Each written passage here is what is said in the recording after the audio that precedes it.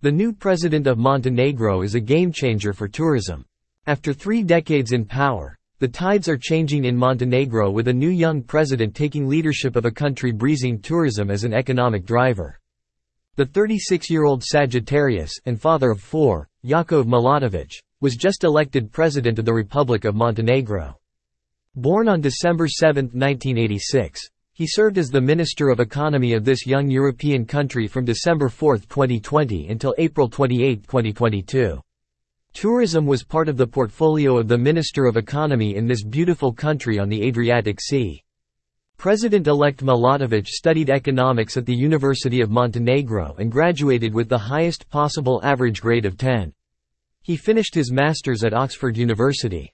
He was awarded scholarships from the United States, Austria, and Italy. Under his leadership for tourism, Montenegro has produced the national strategy for tourism up to 2025. It was the first time the government of Montenegro produced its national tourism strategy without engaging external experts. The tourism strategy was recognized in the region and by UNTWO. The president-elect served as the Minister of Economy in the previous government. His ministry also covered tourism.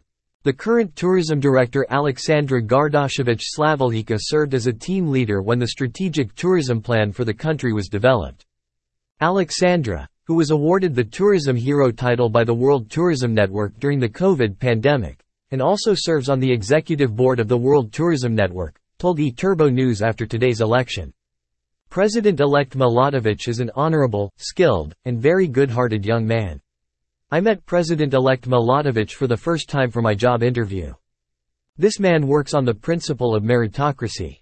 Meritocracy is a political system in which economic goods or political power are vested in individual people based on talent, effort, and achievement rather than wealth or social class. This is the first time in the history of the Montenegrin government, and hopefully not the last, that at the positions of deputy ministers, director generals, only professionals, based on experience and knowledge, are employed. Jakov Milatovic came back to Montenegro after his study abroad. He promised he would bring back other young people who left the country. Knowing many young people leave Montenegro for better jobs abroad, I will never forget his words at the final convention of the presidential campaign. I know how it is when mothers cry while children are leaving the country. Mother, I came back, and I want to bring back other children, students, to live and work in the most beautiful country in the world, Montenegro. Montenegro President-elect Jakov Milatovic. On a personal note, Aleksandra added, I trust Jakov will bring back my sons, one from Switzerland, and the other from Vietnam, even though they have great careers there. The sun is never as warm as in the homeland. Montenegro can go beyond the limits led by this young man. A proud director of tourism Aleksandra Gardašević Slavoljica told E-Turbo News shortly after the confirmation Sunday night. Under Jakov Milatovic's leadership, Montenegro was awarded 2 Best Tourism Villages. E-Turbo News reported in December 2021. This is a good day for tourism in our country, a good day for the people of Montenegro and the global travel and tourism industry.